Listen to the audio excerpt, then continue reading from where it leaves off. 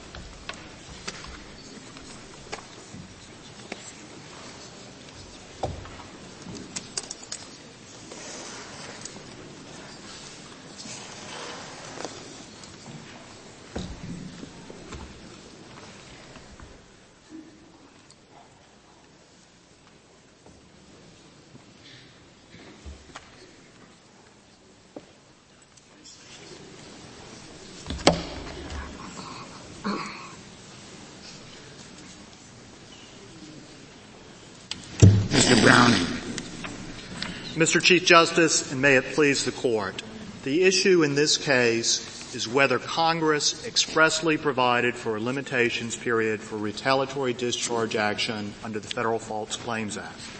The 6-year limitation period set out in Section 3731B of the Act is tied to a violation of Section 3729, that is, the submission of a fraudulent claim to the government.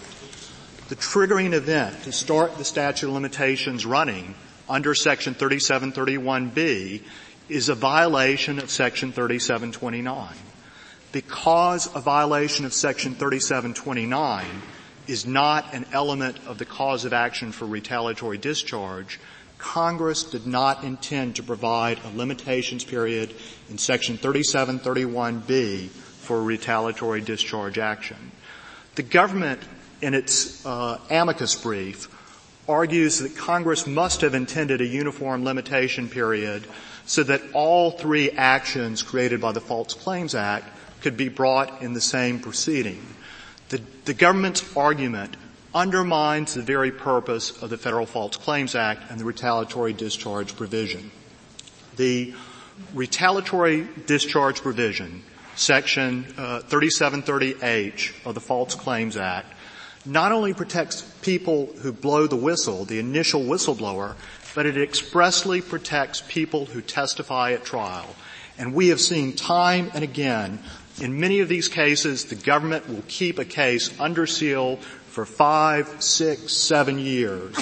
We've seen repeatedly situations, because of the complexity of the underlying violation of the false claim, that it might take a decade from when the complaint is filed to when the case actually is put before a jury. Mr. Browning, this argument that you're making, where you seem to be having great solicitude for the whistleblowers, for the people who might be retaliated against, the respondent and the Solicitor General answer your argument by saying, in all the years that 3730H retaliation claims have been available, there has been no instance of a qui tam plaintiff barred because the retaliation occurred outside the 6-year limitation. Yes, one could hypothesize these cases, but are there any actual cases where the retaliation in fact fell outside the 6-year dated from the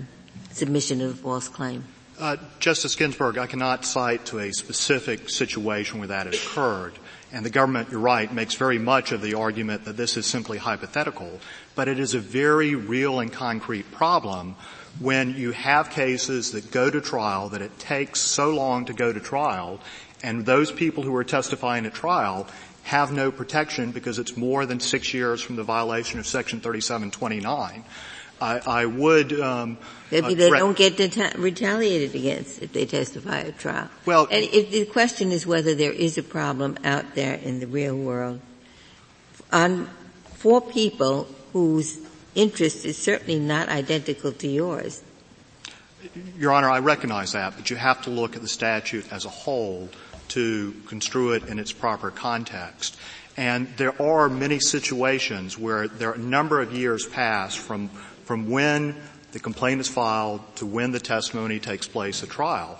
And as the amicus brief of the National Work-Right Institute points out, an organization that's designed to protect the human rights of employees, an organization that's a spinoff of the American Civil Liberties Union, that organization clearly views the interpretation advocated by the respondents and adopted by the Fourth Circuit as detrimental by employees. All right, all that's true, but the question that I think Justice Ginsburg asked was, you have on your side the whole National Defense Industrial Association. You have the Equal Employment Advisory Council that represents dozens and dozens, I take it, of businesses. We have your own client. We have you in the firm. Everybody, I imagine you all racked your brains to say, has there ever been such an example? And I take it the answer is no. Never. Not all of you could even find one instance where this happened. Now, am I right? Because that's what I think, unless you provide the example. I cannot cite a specific example. Justice Breyer, I would direct your attention to the case in the 11th Circuit, Childre versus UAPGA, in which 4.5 years had passed between when the initial allegation of... Okay. So what would be so unreasonable about a member of Congress concluding the following? We want these things to end after 6 years, And there's never been an example of this horrible that you think of. And so we're going to end them all after 6 years from the time the thing took place. The cheat took place. And that's it. And if there's some other problem of the kind you're worried about that comes up, we'll worry about that later through amendment, tolling, etc. Why is that we don't want 30-day statutes of limitations or 90-day statute of limitations. We want 6 years. That helps most people. And if there's an odd case it doesn't, we'll worry about it. What's the answer to that? Well, Your Honor, if Congress had said that, they certainly could have made that decision, but it would run completely contrary to almost 200 years of precedent from this Court that, as a general rule, the limitations period does not begin to run before your cause of action even comes into existence. Yes, that's true. It would be. And the reason we're doing it is because there's a period of time when somebody lies to the government, and we don't want actions that are related to that, and we'll have to go into that proof, to take place more than 6 years later. Now, that would be the reason, and I agree it would be contrary. But the difficulty for me is the language seems to point to that reason. Well, I can't find that reason idiotic. Well, Your Honor, I don't think the language points to that, because the language of the limitations period, 3731B, which is set out in the appendix to the cert petition at page 135A, the language of the statute is a civil action under Section 3730 may not be brought more than 6 years after the date of the violation of Section 3729. There are two material aspects of the statutory language. The violation of Section 3729, which is not an element of the cause of action. Well, I don't mean to interrupt, but it is true that this is civil action is brought under 3730H, is it not? The action is brought under 3730H, and Justice Stevens... So it is literally within the plain language of the statute. Well, it is and it isn't. It is clearly in 3730H, but when you look at the False Claims Act, Congress has used the phrase an action under 3730 to mean different things in various portions throughout the False Claims Act. Congress has used that phrase on 6 different occasions, and I would particularly direct the Court's attention to 3731C. In that provision, Congress has provided that in an action brought under Section 3730, the United States must prove the elements of the cause of action by a preponderance of the evidence. The respondent and the government say you must have this literal reading of the phrase an action under 3730, and it means all 3 causes of action in 3731B. But when you turn to 3731C, that virtually identical phrase appears, and you have to read that statutory provision in context. And in context. It seems to read a provision like this. It says what the United States will be required to prove. Implicit in that is in any action brought by the United States under 3730. I think C is clearly talking about cases in which the United States is bringing the action. Exactly, Justice Ginsburg. You have to read it in context. And I think when you read 3731B in context and that limitations period is tied to a violation of Section 3729, it is clear that Congress did not intend the phrase an action under 3730 to include a retaliatory discharge action in which a violation of Section 37. I don't think that's at all as clear as that C is directed to cases brought by the United States, for the reason that Justice Breyer just explained. Congress might want to have one 6-year limitation and say, well, maybe there would be this hypothetical case that you're worried about, but for the most part, 6 years will take care of everybody.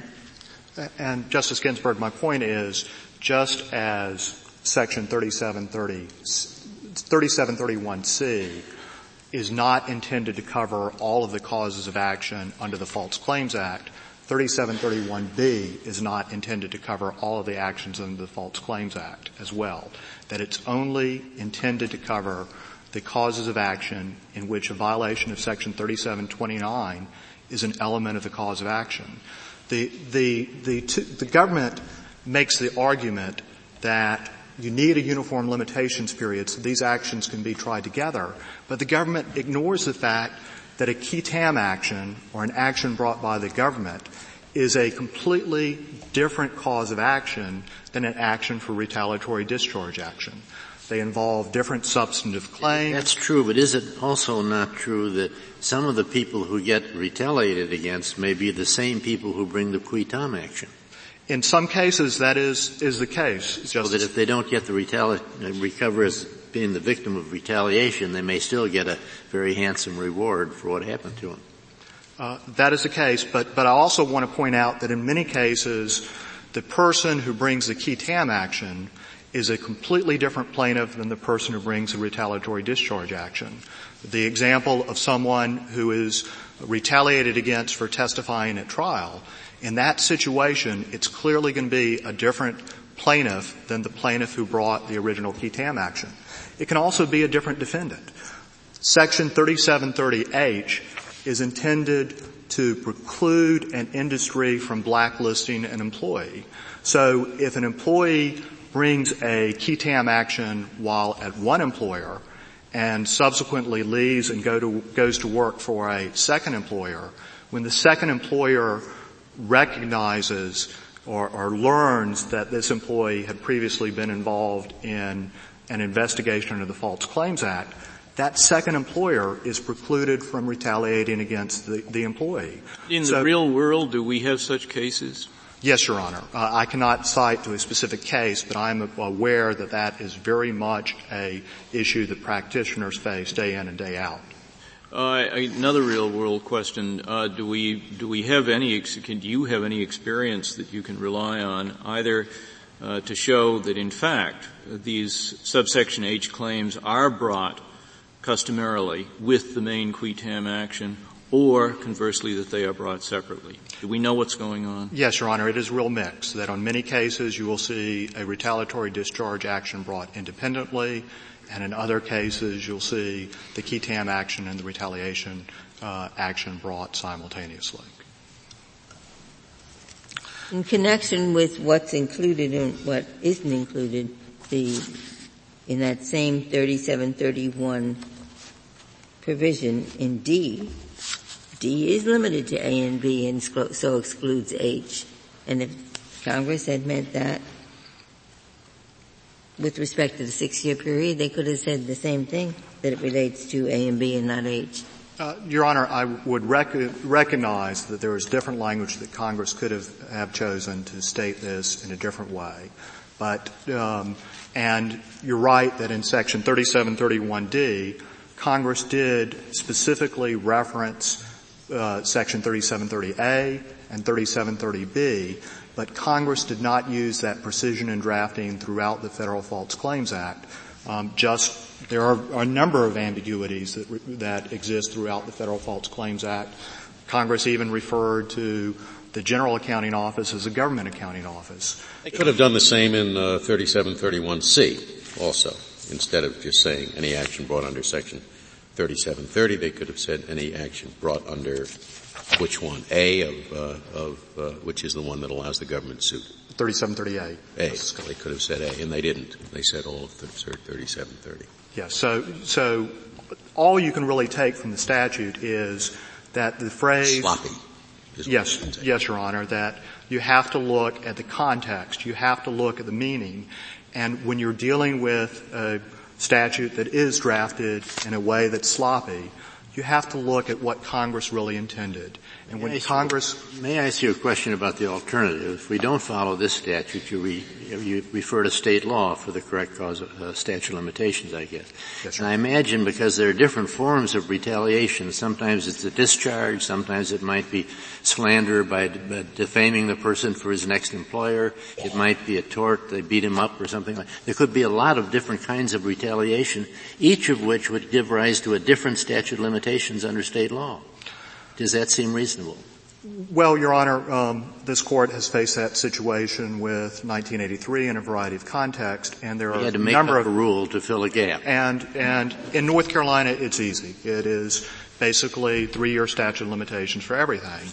And for a retaliatory discharge action, you look at in North Carolina, you look at the limitations period for personal injury. Michigan, Illinois, and Florida, maybe they all have different statutes and they have different kinds of causes of action that may be relevant in the retaliation case. Your Honor, that is certainly an issue. With respect to the parties in this case, that is a matter that is clear and simple because North Carolina, you look to a retaliatory discharge action. But in our construction of the statute, we have to think about its application throughout the United States, not just in North Carolina. Yes, and a rule that would apply the residual limitation period for personal injury would certainly be appropriate for a situation like this. Is it a necessary element of a successful action for retaliatory discharge that the action under the False Claims Act have succeeded? No, Your Honor. The courts have repeatedly held that for a retaliatory discharge action, it is not necessary to have a violation of Section 3729. What does the government contend is to be done under B1 when no violation of Section 3729 is committed? Well, the way I read the government's brief is they want to modify the language of Section 3731B by inserting the phrase alleged before the phrase violation of Section 3729. Don't we have to do that anyway when in fact the person brings an ordinary claim? Joe Smith brings a claim that XYZ company cheated the government. Now, that doesn't mean it was committed. It just means he says it was committed. After all, he might lose. But Justice Breyer, when the jury renders its verdict, if there is a violation of Section 3729 that's proven to exist, but that proven violation is beyond the 6-year period, the defendant would be entitled to judgment based upon the affirmative You mean if in fact the plaintiff loses because the jury finds for the defendant in the qui tam action, then it should have been dismissed on statute of limitations grounds? No, Your Honor, what I'm saying... No, of course not, because the word is committed there refers to the claim of the plaintiff, doesn't it? What I'm saying is you have to look at the facts that are ultimately proven at trial. And if the fact of the violation is more than 6 years from the filing of the cause of action, clearly that's going to be barred by the limitations period. The word alleged does not appear in the statute. And the government tries to, they essentially confuse the issue by saying, well, a defendant could never prevail on a motion to dismiss, because you have to look at the allegations for a motion to dismiss. But that's the very nature. If there's no violation, then there's no triggering event to start the statute of limitations running. Yes, Your Honor, that's the real problem. That even under the government's reading, that there is not a triggering event. So when you look at 3731B as a whole, when you try to discern congressional intent, Congress intended the triggering event to be a violation of Section 3729, which doesn't apply to a retaliatory discharge action. Your Honor, The statute here is worded in such a way that throughout the Federal False Claims Act, there are a variety of ambiguities. But when you look at the statute as a whole, when you look at the stated purpose that Congress had of protecting people who testify at trial, there's only one way to read the statute in a way that's harmonious, and that's to read it so that 3731B only applies to Section 3730A and 3730B. Mr. Browning, is it proper to consider in the calculus that if you use 6 years from the date that the false claim was made or was alleged to be made, then you don't have to get into the question which state's statute of limitations, the choice of law question, and then when you identify that state, which limitation period within that state. I mean, those are two inquiries which can sometimes be rather complicated. They are obviated entirely if we take the 6 years from the federal statute. Justice Ginsburg, you're absolutely right that if the respondents and the Four Circuits reading of the statute is correct, that Congress did intend this bizarre result to take place for all three causes of action, then you don't have to look to state law cause of action to fill the gap. But there are many circumstances where this Court has recognized that you do, when Congress has not expressly provided a limitations period, the most appropriate vehicle is to look to the most closely analogous state law cause of action. As a matter of fact, one of the comparable situations here is ERISA. For several hundred years, haven't we? For yes. All federal causes of action, we've looked to state. When there is no statute of limitations, the question is federal statute, is there one? And my question is deciding, is there one? This is not something drawn from thin air. There is a 6-year period right in this statute. There is a 6-year period, and if that is applied by this Court to retaliatory discharge action, there will still be difficulties because you will have situations where there is no violation of Section 3729. So when do you start the limitations period running? The respondent would argue in their brief that you start it running from when they believed that the violation took place. So the respondent is arguing you're looking to the mental impression of the litigant that would be the triggering device for the limitations period. Your Honor, if there are no further questions, I'd reserve the remainder of my time for rebuttal. Mr. Browning, Mr. Hurst, we'll hear from you. Mr. Chief Justice, and may it please the Court, the text of this statute could not be more clear on this issue. A retaliation claim is a civil action under Section 3730, and a civil action under 3730 is subject to a 6-year limitations period. Petitioners argue, in effect, that the Court should disregard the plain language here and claim that Congress really meant that only 2 of the 3 causes of action under Section 3730 should be subject to the 6-year limitations period, those brought under Sections A and B. And that Congress told us this indirectly by changing the limitations trigger. This simply makes no sense for 2 reasons. First, there's no reason why Congress would have limited the scope of the limitations period in such a cryptic manner. In paragraph D, as Sloppiness. How about that as a reason? Sloppiness that appears throughout the rest of this piece of legislation.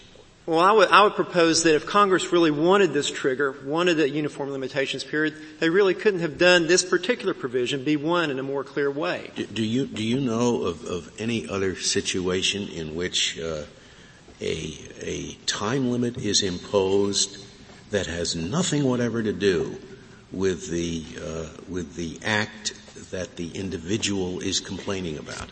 Nothing whatever to do with the act. And where the time limit begins to run even before the act occurs. Before the act occurs. The answer is no, but.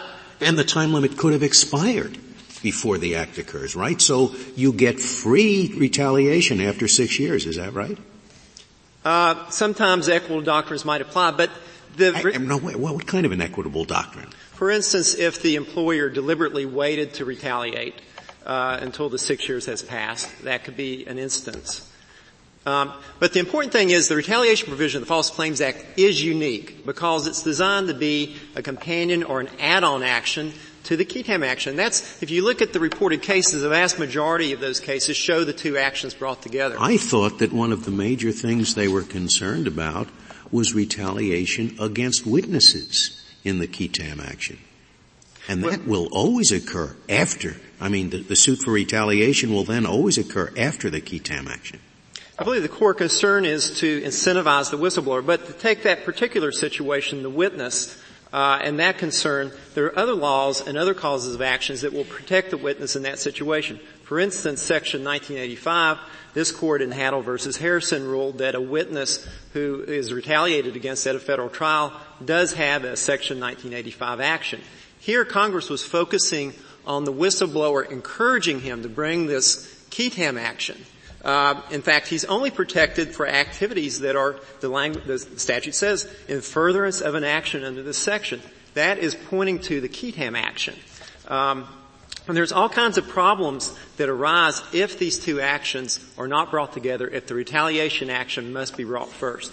First, if you accept the petitioner's view, you're going to have situations where as little as 180 days, they have 180 days, like in Florida, to bring this retaliation action.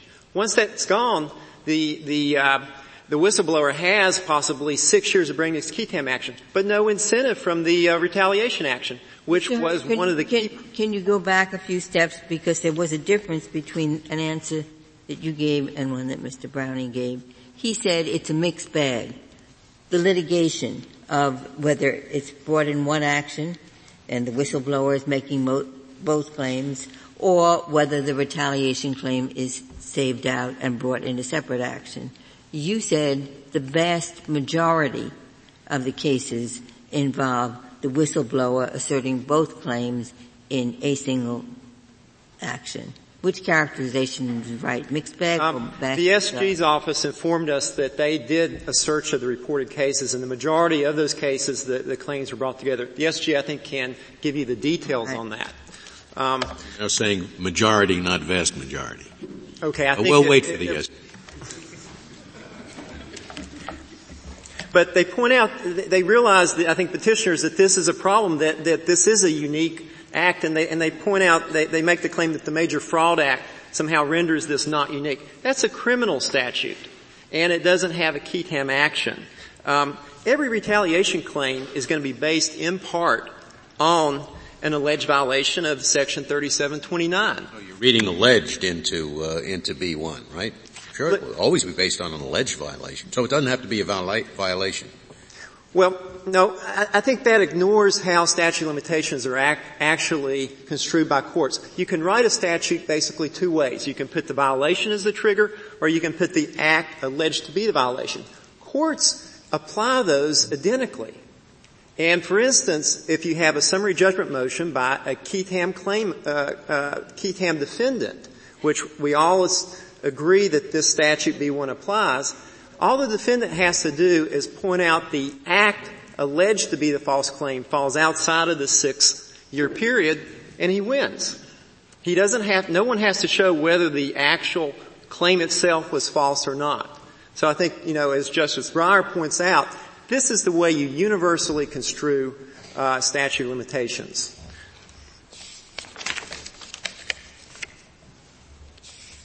Having the same trigger for all three 3730 actions means the limitations period starts for all three at the same time. This makes it easier for the whistleblower to bring both her Ketam and retaliations actions together. If she's forced to bring the retaliation action first, then if she misses that, then she's got no incentive to then go on and bring the Ketam action from the incentive from this whistleblower action, which is a key purpose of it. Also, if she has to bring the retaliation action first before the Ketam action, then what will happen if she's not ready to bring the Ketam action? These can be very complicated allegations, complicated defense contract. Then what will happen is she will most likely have to split her claim. And that exposes the whistleblower to all kinds of pitfalls. For instance, Mr. Hurt, what about the argument that unlike most retaliation situations, here, if you take that 6-year period, which is much longer than the general retaliation statute to take it, then you could have a qui tam plaintiff who waits while the back pay is mounting, and so you can have an exorbitant application both with respect to the amount of back pay and the claim for reinstatement. 5 years down the road, I haven't worked with this company, now I'm going to insist they take me back, be reinstated. That concern, that on your reading, there is the potential for much larger damages and much more disruptive reinstatement than is usually the case. I think that type of situation is just so highly unlikely and doesn't really comport with the realities of what whistleblowers are thinking about. For instance, in this case, Ms. Wilson didn't come forward until she saw no one else would come forward and remedy what she saw as theft from the U.S. government. No, but isn't Justice Ginsburg's question raised by your very argument that you don't want whistleblowers having to bring their whistleblower actions before they are ready to bring their main actions? And if it's going to take, you've just said how difficult it may be to prepare one of these qui tam cases. If in fact you're right, and it may take a couple of years from the time the employer gets wind that something's going on and fires or does whatever, then in exactly that situation, the whistleblower damages are going to be mounting during that period of 1 or 2 or whatever years it may be before the qui tam action starts. So on your hypothesis, it seems to me, you're going to get just the situation that Justice Ginsburg raised. I think there's a split in the lower courts about how the mitigation. Well, let's first see about your argument. Isn't that what your argument implies? I think that is a possible case, but I think that's the priorities for the government and Congress in drafting this law was to get money back for the government. That's their number one concern here, and to incentivize that whistleblower. If it so happens that the whistleblower takes a long time to prepare his qui tam and brings his retaliation action at the same time and ends up getting some more damages, I think that ranks low on the list of Congress priorities in drafting this retaliation provision. It's the government, getting the government's money back, giving the whistleblower protection and incentive to bring that qui tam claim is really Congress's core concern here. And I think these other issues about damages mounting can be readily addressed with the mitigation defense and dealing with that will take care of double damages. So if the whistleblower is just sitting around waiting for that, then the mitigation defense would take care of that. Also, I think the petitioner raised the idea that this is some kind of the retaliator can bring some kind of nebulous fraud allegation that isn't really tied to a specific false claim. I think that the courts are not interpreting it that way because this is a false claim act retaliation claim, not just a generalized fraud claim. So in the typical case, there will be a claim that the whistleblower will be able to point to and say, I think that this claim is false. I have a good faith belief that it's false. And then and that's what the trigger would be based on. I mean, in summary, if there's no further questions, I'd like to just summarize. I think this court should uphold the plain language of the statute.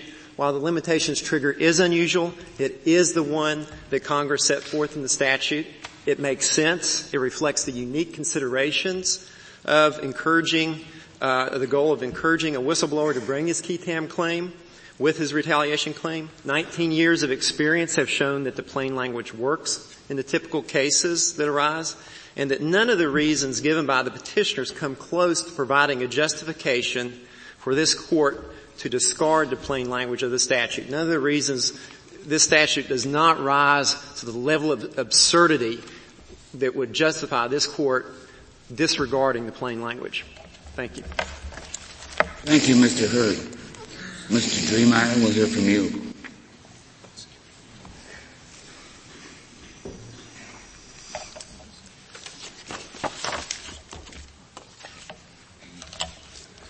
Mr. Chief Justice, and may it please the Court. Section 3731B provides the statute of limitations for, quote, a civil action under Section 3730. there is no question that Ms. Wilson's claim of retaliation is a claim under Section 3730.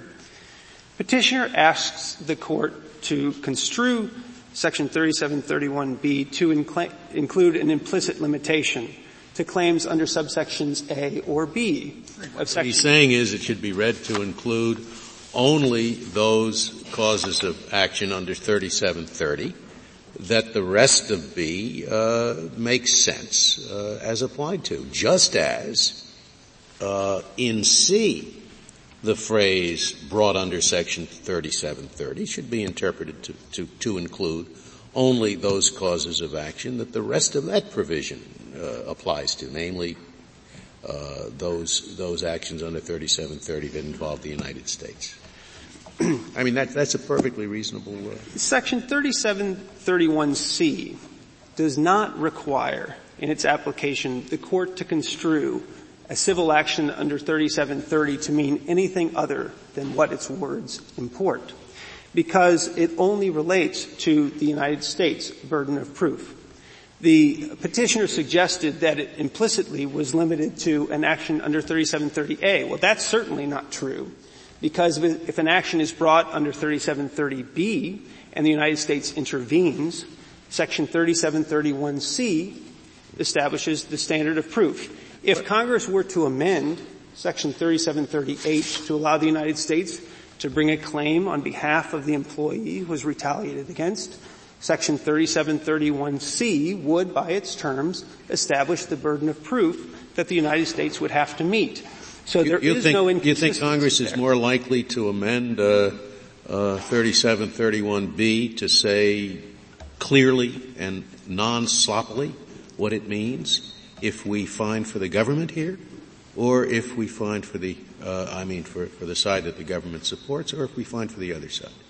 Well, Your Honor, I think that 3731B is capable of application exactly as written, and in fact, as we say in our brief, that is the statute of limitations which most serves the purposes of the statute, unlike the alternative. What about this as a general principle of construction?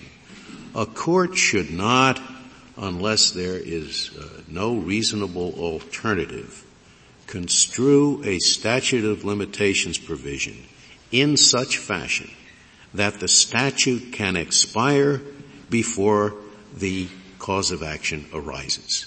Well, is that a reasonable proposition? No, sir. No? There are any Seems reasonable to me.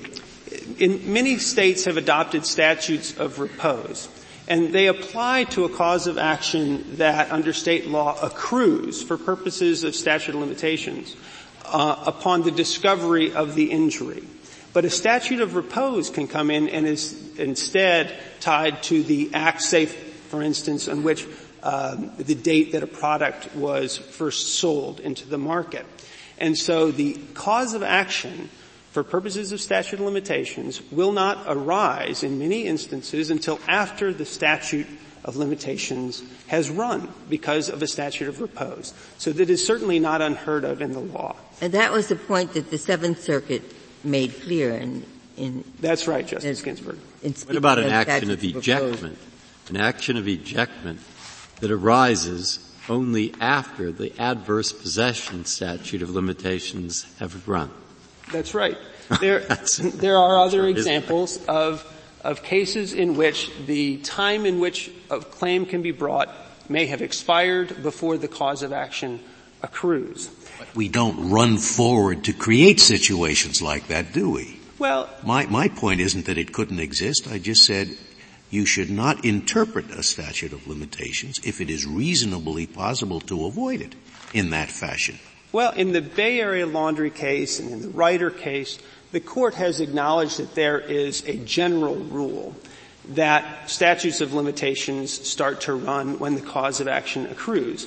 But in each of those cases, the Court was very clear that that was the rule that applied in the absence of contrary indication by Congress. And here we have a very explicit contrary indication by Congress that the statute of limitations for any civil action under Section 3730 runs from the date on which the violation of Section 3729 was committed. In other words, Congress has opted here to establish a single uniform statute of limitations for all claims that might arise under the False Claims Act.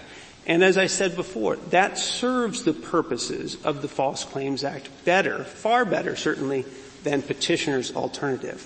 As we have pointed out, many state statutes of limitations, assuming that one can determine which one applies of the many that might be offered, are much shorter than the statute provided for bringing a qui tam action. As a practical matter, then, an employee might be forced to split their claims. If they split their claims, any number of adverse consequences follow. First, they could find themselves barred from bringing a subsequent qui tam action on behalf of the United States by the public disclosure bar of the False Claims Act. The 11th Circuit has a rule that says that the two claims are one for purposes of res judicata. So in the 11th Circuit, apparently, they could be barred by res judicata from bringing a qui tam action. The disclosures in the course of the wrongful termination or retaliation claim action would, of course, alert the defendant to the scope and extent of any government investigation. Well, he's already alerted to the extent that he's taking retaliatory action. It's true. He may not know the whole extent of what the employee knows, but he's already been tipped off. Well, as a practical matter, oftentimes the employer fires the employee as soon as the employer has a sense that the employee is on to something. He doesn't have a full knowledge of what the employee knows and certainly doesn't know that the employee might have told the government and that the government is investigating.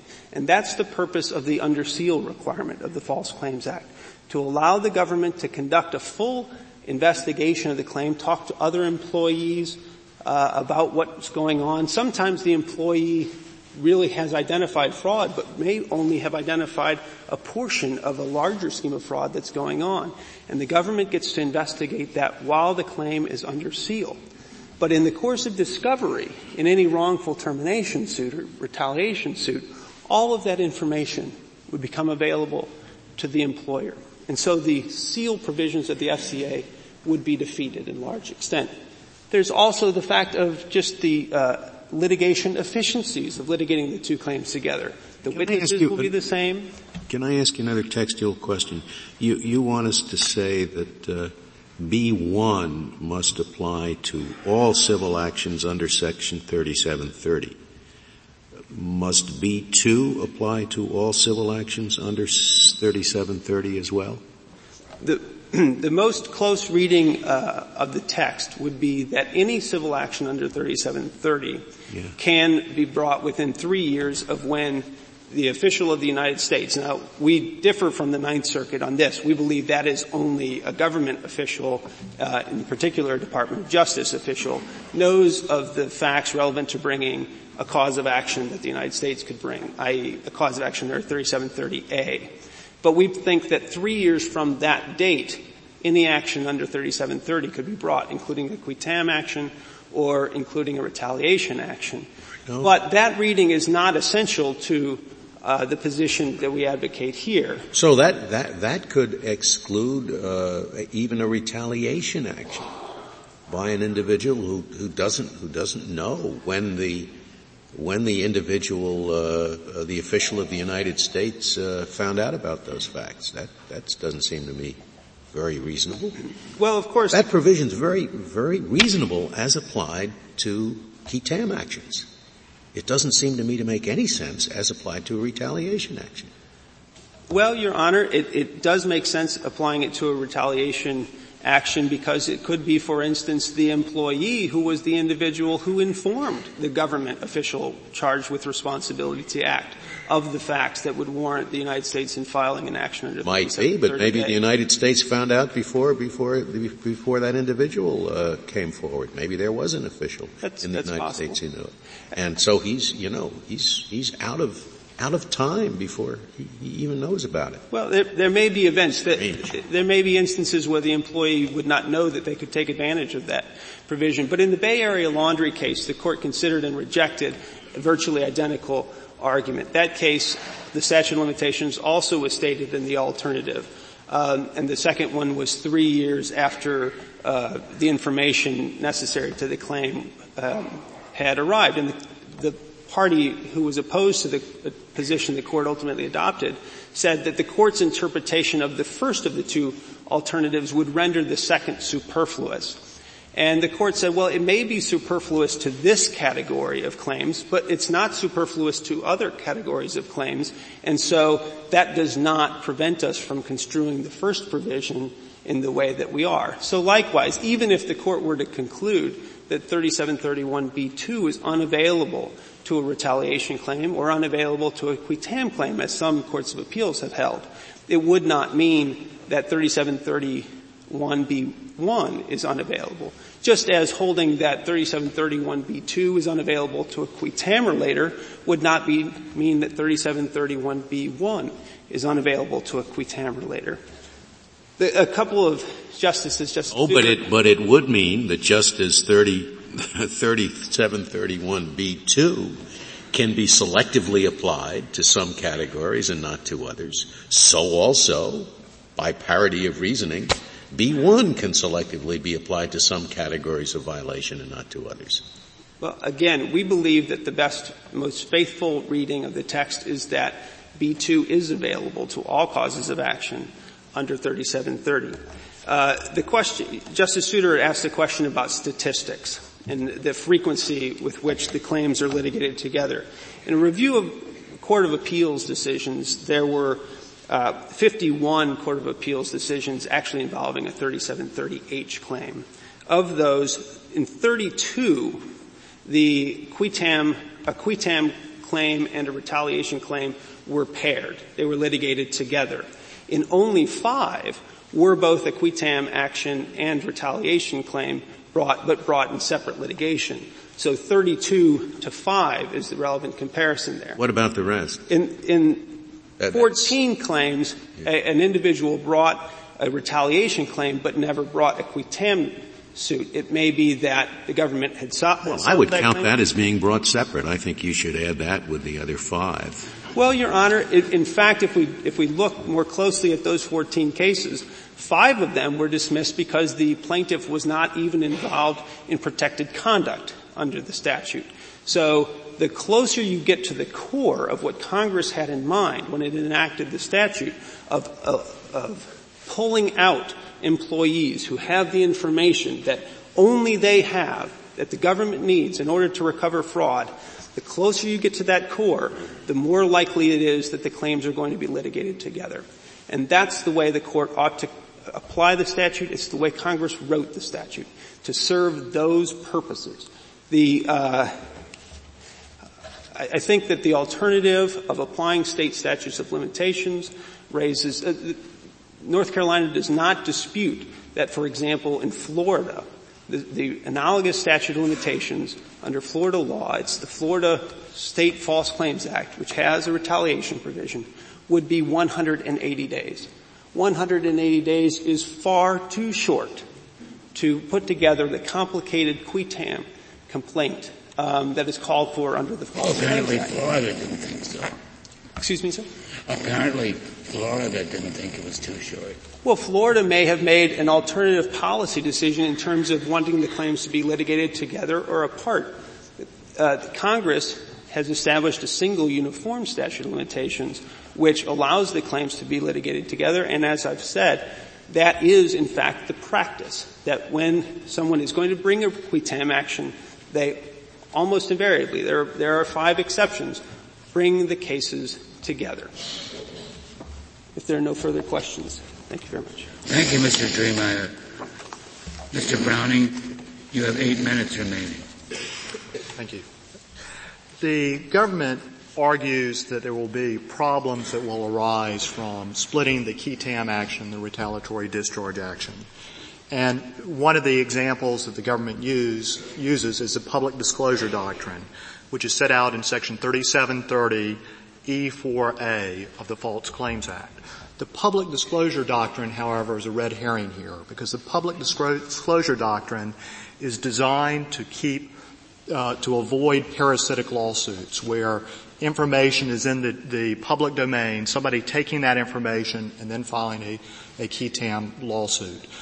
The public disclosure doctrine, 3730 E4A, also provides that when someone is the original source of the information, even if the basis for the lawsuit has been made public through a congressional hearing or elsewhere, that person can still bring an action if they're an original source. So it's a complete red herring here. The other red herring that was put forth is a statement that there's a rule in the 11th Circuit relating to claim splitting. And forgive me, I cannot recall the name of the case that the government's referring to, but it's a decision by James C. Hill, and that specific case involved a situation where the qui tam action was brought, a settlement was reached, and then well after the fact, the plaintiff said, and I have this retaliation claim. It makes perfect sense in that situation to apply principles of res judicata. What the government is ignoring is there are no reported decisions anywhere where a retaliatory discharge action was brought and then res judicata was used to bar the qui tam action filed at a later date. And there's a perfectly logical reason for that, because they are different causes of action and they involve different parties. A retaliation claim is personal to the individual. A qui tam action is an action brought on behalf of the government. One final point that I'd like to make is the respondent takes the position that the False Claims Act is unique. Well, it's not unique. It's not unique in that when you look at the Major Fraud Act, there is a retaliatory discharge provision that is virtually identical to the False Claims Act. And in the Major Frauds Act, with respect to the Major Fraud Act, Congress made a conscious decision not to include an express limitations period. The False Claim Act is also not unique when you compare it to ERISA. ERISA. You just go back to what you said in the major, whatever it is there any limitation at all, or just a limitation on the qui tam and as you contend is so here? The Major Fraud Act is a criminal provision that provides a retaliatory discharge provision for anyone who assists the government in bringing the criminal prosecution. In the Major Fraud Act, there is a specific limitations period of 7 years in which the prosecution has to be brought by the United States. Oh, that's a criminal proceeding. But the criminal statute provides for a civil remedy for retaliatory discharge, and with respect to that retaliatory discharge provision in the Major Fraud Act, there is no limitations provision. One other point that I want to make is that the False Claims Act is not unique when you compare it to ERISA. ERISA is a statute that has essentially a retaliatory discharge provision as well in Section 510 of ERISA, 29 U.S.C. 1140. And the federal courts have consistently held that there is no express limitations period for Section 510, so we have to look to the limitations period under the most closely analogous state law cause of action. On the other hand, ERISA has numerous provisions, numerous other aspects of the statute that do have a limitations period. The limitations period for an action for a breach of fiduciary duty is a 6-year period with a 3-year tolling provision. So ERISA is a prime example of a statute where Congress has made a decision that when you have a retaliatory discharge provision, not to apply the statute of limitations period, that you look to state law, even though that federal statute in other aspects has other limitations provisions. If there are no further questions, we would rely upon our briefs. Thank you, Mr. Browning. The case is submitted.